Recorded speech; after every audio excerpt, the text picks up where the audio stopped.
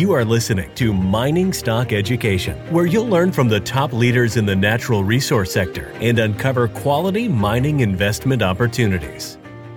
I don't have a lot of faith in the gold move right now. I'm not saying this can't be the big one. You know, there could be war breaking out tomorrow. China could invade. There's so many geopolitical events.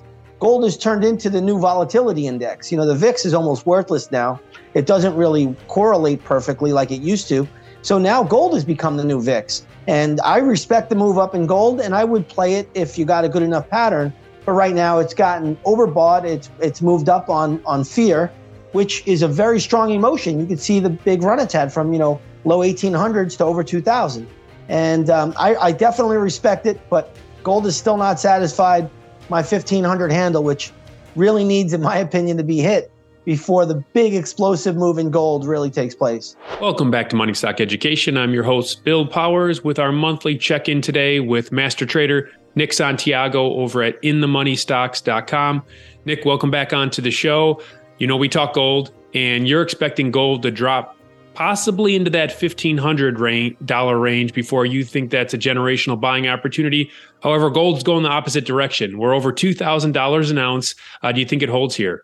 I have to say, Bill, whenever you have a move like we saw the last 3 to 4 weeks, gold is moving up on fear. And when any trader will tell you there are 4 emotions in trading: fear, greed, hope, and ignorance. The legendary Jesse Livermore used to say that. And right now, gold is moving up on fear. You have fear that the banking system is going to plunge. You have fear that the dollar is going to collapse. You have fear that the dollar is no longer going to be the world's reserve currency. So I would be cautious here. I would not be a buyer of gold up here, but I wouldn't short it yet either because there's just too many unknowns. Now, once you start to see gold pulling back, maybe the dollar starts to strengthen, something like that, then I would look for gold to get into that 1500 level. And let me just say this before we go further. That 1500 level's got to get satisfied. So it has not been, satisfied yet. And when these levels don't get satisfied, I don't really trust the moves that are happening. So in other words, I don't have a lot of faith in the gold move right now. I'm not saying this can't be the big one. There could be war breaking out tomorrow. China could invade. There's so many geopolitical events. Gold has turned into the new volatility index. The VIX is almost worthless now. It doesn't really correlate perfectly like it used to. So now gold has become the new VIX. And I respect the move up in gold, and I would play it if you got a good enough pattern. But right now it's gotten overbought. It's moved up on fear, which is a very strong emotion. You can see the big run it's had from, low 1800s to over 2000. And I definitely respect it, but gold is still not satisfied.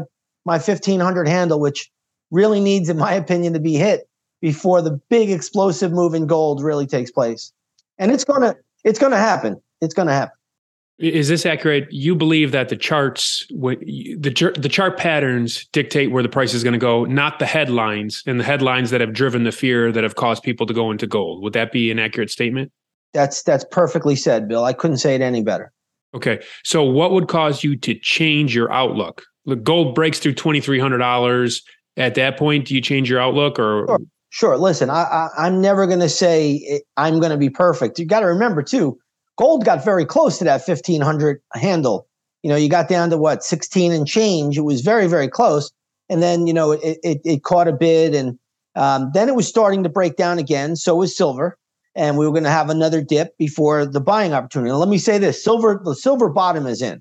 So that bottom was made in September. That low is in, but it still needs to do some backing and filling. You still need to get some retraces before it goes higher. Nothing goes up in a straight line and nothing goes down in a straight line. It's just the way market mechanics are.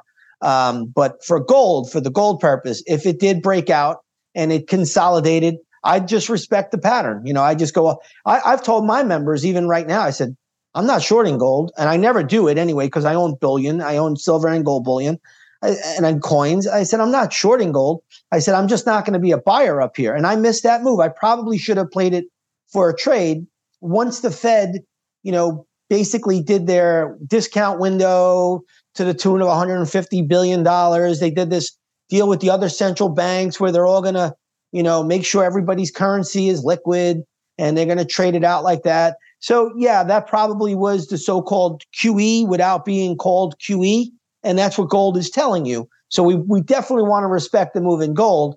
And we'll just have to wait on it. But yeah, if it breaks out here or goes up further and it consolidates, I might participate on that and jump in on that pattern. I mean, there's nothing to say I can't be wrong. I'm just saying that it's very, very rare when I have a big time frame setup and it doesn't get satisfied. If it had gotten satisfied, I'd be in gold and I'd be riding it as much as possible to the upside. But that hasn't happened. So you're going to win the gold trade either way because you already have exposure to gold. That would be something to point out here too, right? I have exposure to gold since 2003. I've never sold a single coin, and I have exposure to silver as well. And we just bought silver at, in September at under $17.50 an ounce. So, how can you really go wrong? And, I keep a little token silver right here on my desk. There she is. There's a 10-ounce bar, so I keep a little reminder. But, I have plenty of this stuff. And, I think everybody should have some exposure to precious metals, the physical precious metals, as opposed to owning the paper products. Because what happens if, God forbid, the market blows up and, you all of a sudden you get a blackout. And, these are the things you have to think about now. It's no longer, everything's, roses and daisies here. Things can happen and, you can get internet blackouts. Just look at what happened to these banks, Silicon Valley, Signature Bank, Silvergate Bank. I mean, it's incredible. Look at Charles Schwab. Charles Schwab went from 80 to 45 in a heartbeat. So, again, we're in an unstable environment, and this is why gold is performing the way it is.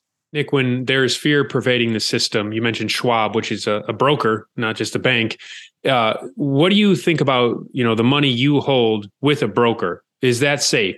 Some people, like going back to 2012, when I really got into gold, they would say, hold physical certificates within your own possession only. That's an extreme position. What's your take? Yeah, well, that's kind of what you have to do. I mean, if you really want to be, safe about it, I think these institutions will be bailed out until it's too big of a problem and it can't be bailed out. You have to be very careful. All you got is FDIC and SIPC protecting you there. And quite frankly, though, if the system goes and it's going to go, that where we've crossed the Rubicon already, what do you have? Maybe 10 years left of this. I mean, it's so outlandish at this stage of the game, the debt and all the antics that are pulled. But, you just have to be careful. I mean, that's why I tell everybody just have precious metals, have something, have a little garden in your backyard in case you need that too. I mean, you're going to have to start networking with people and have, sources of beef and chicken and eggs or whatever you need. This is crazy. This is a crazy time. And I probably sound like a nut job even talking like this, because if you turn on, CNBC or Bloomberg, they're going to tell you everything is fine.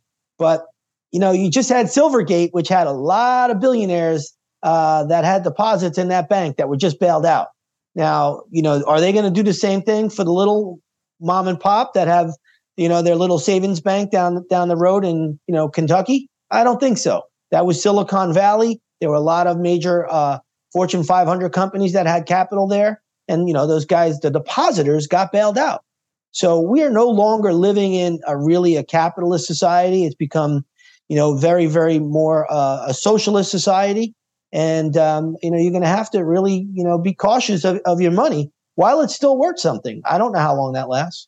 Nick, the USD had an analyst on the show recently. He said if it breaks 90, down she goes. Would you agree with that analysis? Not necessarily. I mean, you're talking about the dollar. Mm-hmm. So, yes. If you look at the Dixie right now, we still got a lot of support around 100. Now, any break below 90, I would have to see how that break was made to make a determination like that. For me, we're still showing a lot of support around 100. A lot of people are counting the dollar out already because you have other countries now starting to team up together and trade in, Chinese yuan or in another currency. But the dollar is still the world's reserve currency, and it probably will be that way, in my opinion, for at least 2 to 3 more years. But I do see, and we've talked about it on prior shows, that yes, it is coming to an end. And, Whether it's intentional or not, I can't say. But, you can see that the fabric is starting to break apart. But I still think you have time before that actually happens. You mentioned the bottom for silver is in. We're at $25 today per ounce. If someone wants to get into silver, what retrace levels are you looking at? Well, I was honestly hoping we were going to see a retrace down to 18. But I'm not so sure about that now that we've had this big explosive move along with gold. So now I would watch for pattern. If you can consolidate for a bit here, then, it would take a bit of consolidation, though, a while.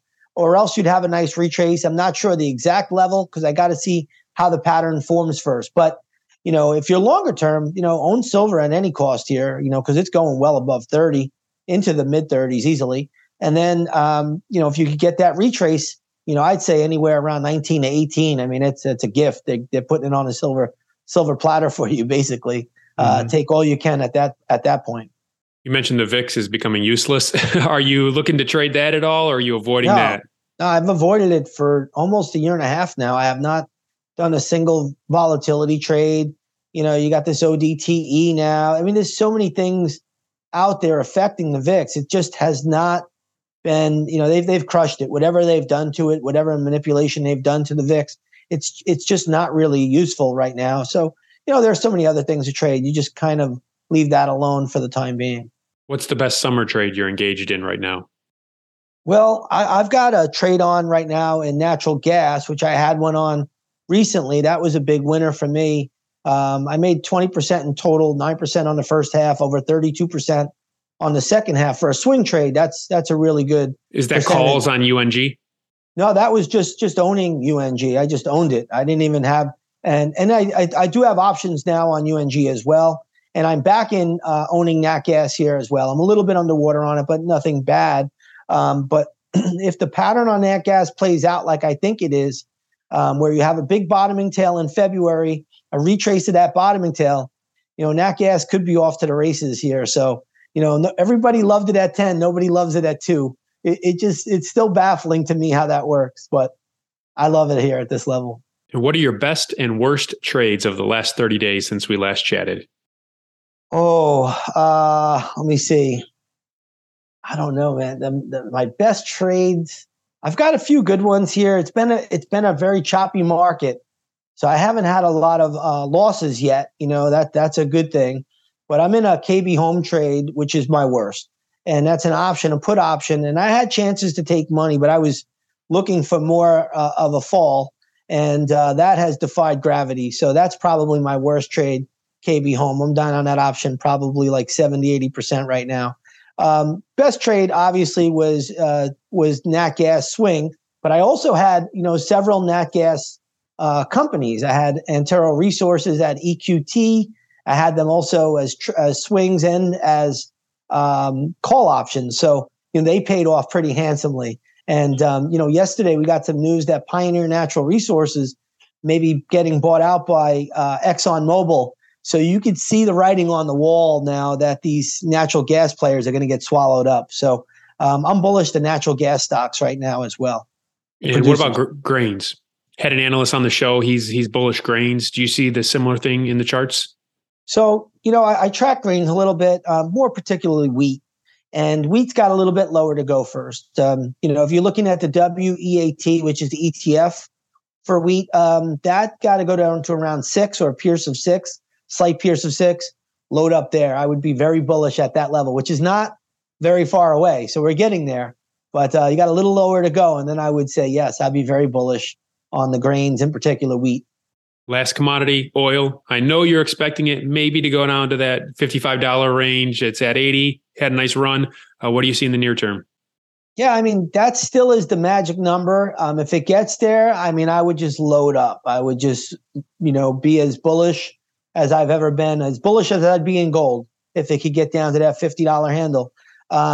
We just had news that OPEC cut production by 1.15 million barrels a day, OPEC plus.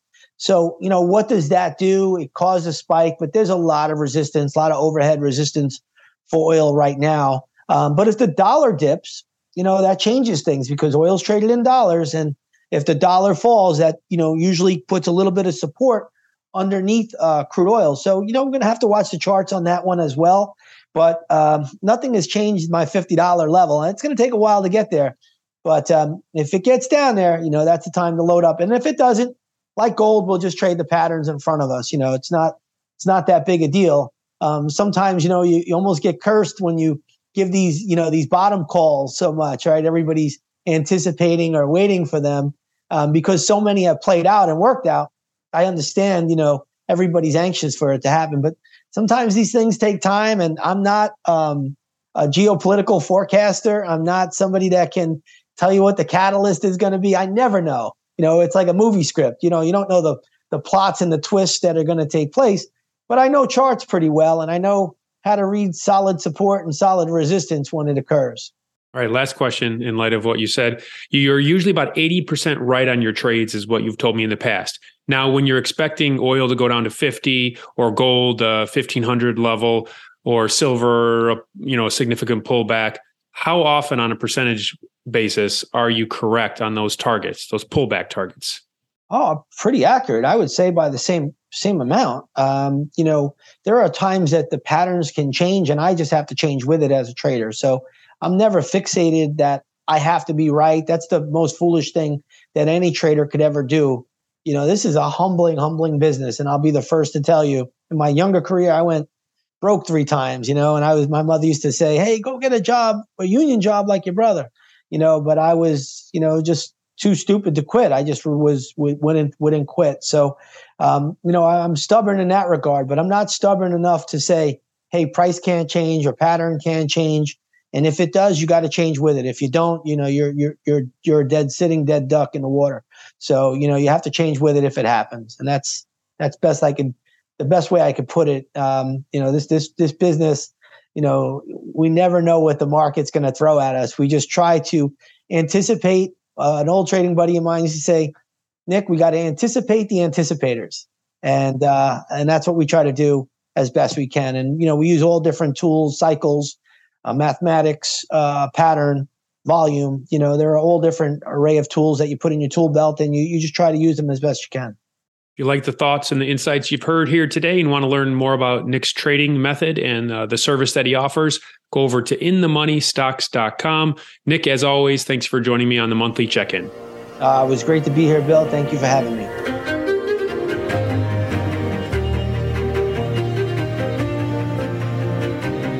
Thank you for listening to Mining Stock Education. Please subscribe and share this show with like-minded investors. Connect with us at miningstockeducation.com and sign up for our email list to stay in touch. Much success to you as you learn about, invest in, and profit from mining stocks. The mining business is one that generates gigantic wealth. A good drill hole that converts might cost $50,000 or $100,000, and it might discover something worth a couple billion. There is no sector that I know of that has offered up as many predictable circumstances where there was the possibility, certainly not the certainty, but the possibility of 10-for-1 returns, as there is in small cap and micro cap mining stocks. Concomitant with that, if you don't do the work, or even if you do the work and don't discipline yourself on the sell side, there are very few places in the world where you can lose as much money as quickly as in mining stocks too.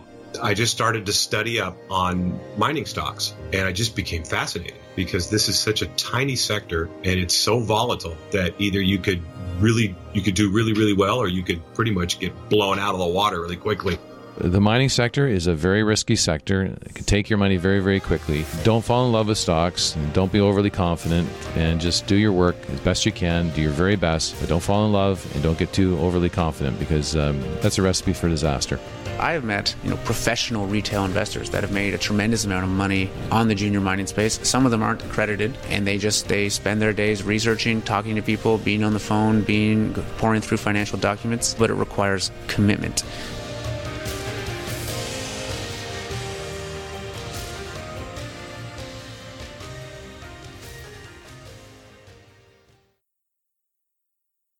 This podcast is for informational purposes only and is not to be considered personal legal or investment advice or a recommendation to buy or sell securities or any other product. We make every effort to be accurate, but the information presented is not to be considered infallible. It may contain errors, and we offer no inferred or explicit warranty. If personal advice is needed, consult a qualified legal, tax, or investment professional. Do not base any investment decision on the information contained on miningstockeducation.com, our podcasts, or videos. Make sure you always conduct your own thorough due diligence before investing. Realize that we may hold equity positions in or be compensated by some of the companies we feature and therefore are biased and hold an obvious conflict of interest. For our full disclaimer, please visit our website.